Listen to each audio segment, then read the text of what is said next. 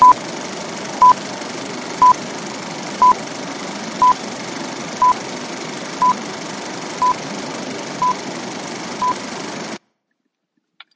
everybody, and welcome to another edition of Let Me Fill You In, an extension of Phil at the Movies.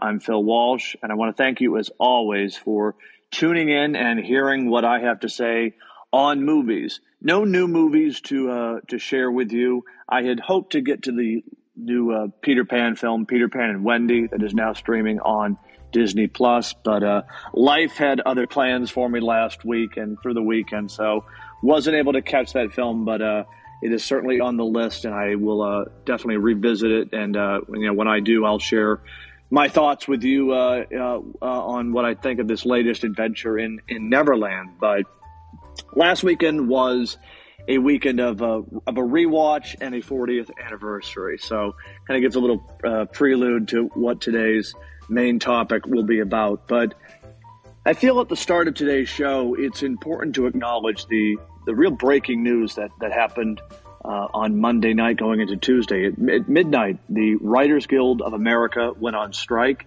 It is the first strike for the industry in 15 years. And I will include in the show notes some articles on what was going on behind the scenes and sort of the meat and potatoes of this strike. But, for what it is worth, and I certainly don't have a stake in this one way or the other, but I would just draw on this quote that actually I stumbled upon this morning while getting ready for this show, and it comes from the great director Martin Scorsese, and he said of the filmmaking process, and I think it's important for this context, the most important thing is the script.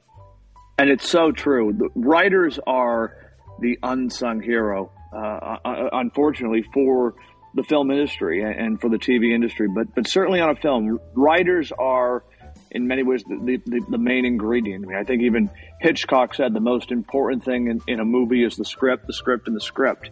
And so I stand in support with all of my fellow writers. I hope that they are paid what they deserve, and frankly, what they have earned, because writers start with the idea. I know all of the credit and the praise goes to the filmmakers and certainly the cast, but everything starts with an idea. And so, for what it is worth, I am standing in solidarity with the writers and hope they get what they deserve and what they're asking for, because it's fair compensation. It's fair compensation, and like I said, they truly are the unsung heroes of this industry. But this is the first strike in 15 years, and I'm sure there are going to be interesting and perhaps long-term implications to this strike. So we shall see what happens, and I will keep you informed as it develops. So other interesting news to share with you from the box office. The Super Mario Brothers movie crossed $1 billion worldwide, and I have not had a chance to see this film, but certainly it is always a good thing for the film industry when films that are not necessarily comic book or superhero films cross the billion dollar threshold. And certainly people might make an argument, well, it's a video game, and isn't that the same thing? But again, I think a diversity in the film pool is a good thing, and that's something that continues the narrative that Hollywood or certainly movies are back in a big way, and people are happy to be going back to the theaters and seeing good movies. So God willing, this trend will continue.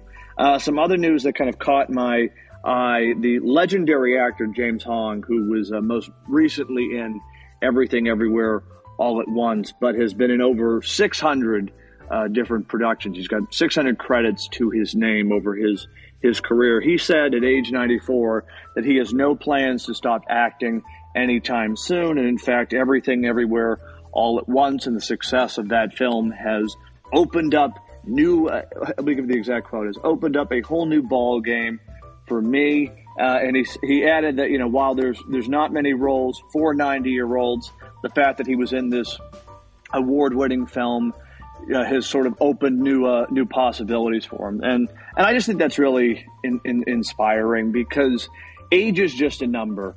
And, you love what you do, and you're happy doing it. But, God love him. At 94, he is still working. And I just think that's just an inspiration. So I wanted to pass that along to you as well.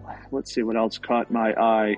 Robert Pattinson and Robert Downey Jr. are set to star in a movie directed by Adam McKay called Average Build. And in the film, it is reported that Pattinson is going to play a serial killer, and Robert Downey Jr. is going to play a retired detective determined to catch this elusive killer. Now, something interesting of note, Netflix has acquired the rights to distribute this film, and this is certainly a major win for this company, who continues to be a sort of a player, if you will, in the film industry. I mean, certainly they're known for their TV serials, especially things like Stranger Things come to mind. But it goes to show that Netflix is definitely going to be a force in the industry, and this just sort of reconfirms that notion. Let's see.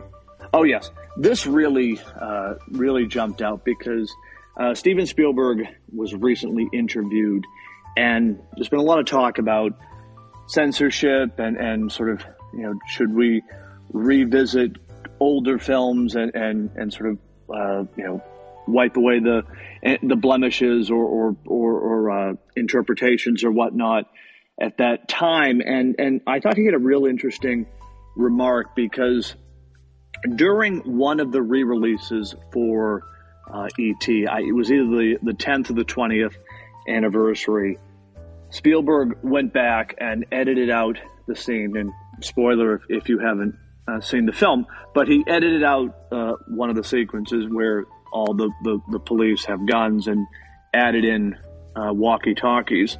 He later took it out for a subsequent re-release anniversary, but he said he never should have done that, and that E.T. was a product of its era, and that no film should be revised based on the lens we see now, either voluntary or being forced to peer through. And I thought that was really telling, coming from Spielberg, certainly a giant in the film industry and certainly in movie making history. He's one of the greats, but I think he's really onto something, that we shouldn't be revising older films based on modern sensitivities. I think that's, it's important to sort of have them as touchstones and reflection points. And then, we're always learning, we're always evolving. And so I think, props for him for saying that and certainly recognizing it. So that I thought was a nice little bit of wisdom from one of the greatest directors of all time, and certainly one of my favorite directors. Lastly, this is kind of the final bit of news, movie-related news I wanted to share with you.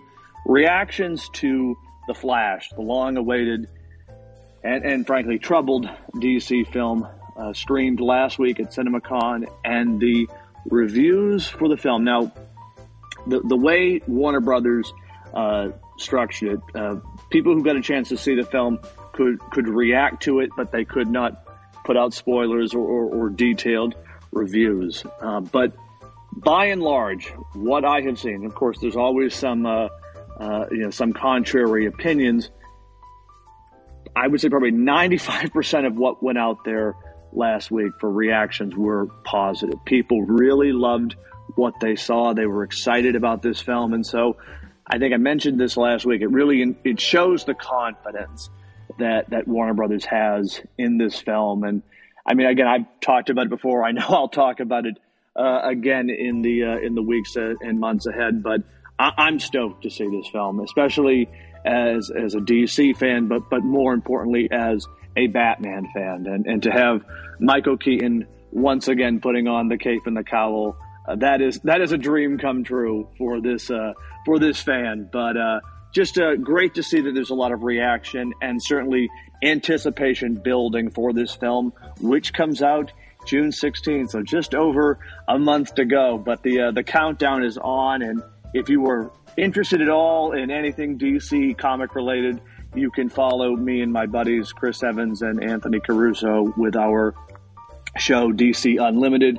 Episodes drop about every 2 weeks, and we should have another one out later this week. So if that is your cup of tea, you can go and subscribe, and I will leave all that information in the show notes as well. So lastly, all right, finally going back to the main point of today's show, as I mentioned, did a rewatch last week, as well as took part in a 40th anniversary re-release. But I'll start with a rewatch, even though they both technically were rewatches. But at home, I got a chance to rewatch a film that I haven't seen for now a couple of years, but it's honestly one of my favorite romantic comedies, and frankly one of my favorite films of all time, and that is Notting Hill, the Hugh Grant, Julia Roberts film from 1999, where Julia Roberts plays a movie star, and she falls in love with a travel bookshop owner played by Hugh Grant. And it's just a marvelous, funny, romantic, sweet film. And Roberts and Grant have fantastic chemistry. And not only is their chemistry great and believable, but the entire cast, the surrounding cast, is phenomenal. I mean, Spike is one of the great characters in film history. I mean, we all deserve a friend like Spike, but I love this film. It's a feel-good film. I laughed from the beginning to the end, and it's one of those movies where everything is played real. It's not, I mean, it's a romantic comedy, but it's not an over-the-top, in-your-face film. It's very well written, it's well directed, and it's a great time. And I was pleased and delighted just to see how well it has held up after all these years. And it really is one of the gems, because I know this is a cliched saying, but they don't make them like they used to, and that is one of those movies that it never gets old, and it's wonderful. I mean, it's a wonderful bit of escapism. It's a great fun story. Kind of what would happen if you fell in love with one of the most famous people in the world. And again, I mean, Julia Roberts, showed in that film, and I think even still to this day, why she is one of the great comedic actresses of all time, why she's a great actress. And Hugh Grant is phenomenal in it as well. But do yourself a favor if romantic comedies are your thing, and give it a rewatch. And if you haven't seen it, what are you waiting for? Because it is truly it is one of the gems. And it's if you're going to make a Mount Rushmore of romantic comedies, I would definitely argue that Notting Hill should be on that mountain. But in addition to rewatching Notting Hill, I also caught the 40th anniversary re-release of one of my favorite. Well, it is my favorite Star Wars film, Return of the Jedi, and it was wonderful. I mean, there is something about seeing one of your favorite films on the big screen, but especially seeing a Star Wars film on the big screen. It's magical. And even though I've seen the film many, many times, it was amazing. I mean, I felt like I was a little kid again. I mean, the last time I saw it on the big screen was in 1997 when they did the special edition re-releases. But it was just great. I mean, it was a pretty packed theater, and people cheered, they laughed. It was such a fun experience, because certainly when you're at home, you miss that. And the movie component, the theater component, really enhances the overall viewing of these films. And I was just delighted and had just the biggest smile on my face, and it really got me amped up and excited for this week, which of course is the week of May the 4th. May the 4th be with you. And kind of as a final teaser, I will be doing a Star Wars centric episode this week for Phil at the Movies. So certainly, if you're a fan of that galaxy far, far away, Friday's episode will be for you. But definitely do yourself a favor if you are a fan of Star Wars, because the Return of the Jedi is playing through the end of the week, and it's one of those films that it's part of film history. It's part of our film culture in a way, and it's worth catching on the big screen. It's just for the experience of seeing it there on this massive platform. It's wonderful. But then just to revisit the story and see it all there. Like I said, I felt like a big kid, just a big kid again. It was wonderful. It rescored and underscored why it's my favorite Star Wars film. But that is all that I have for you today. I want to thank you as always for tuning in. Stay tuned for Phil at the Movies on Friday for the Star Wars centric episode, and I'll be back next week, same time, same place. Take care, everybody.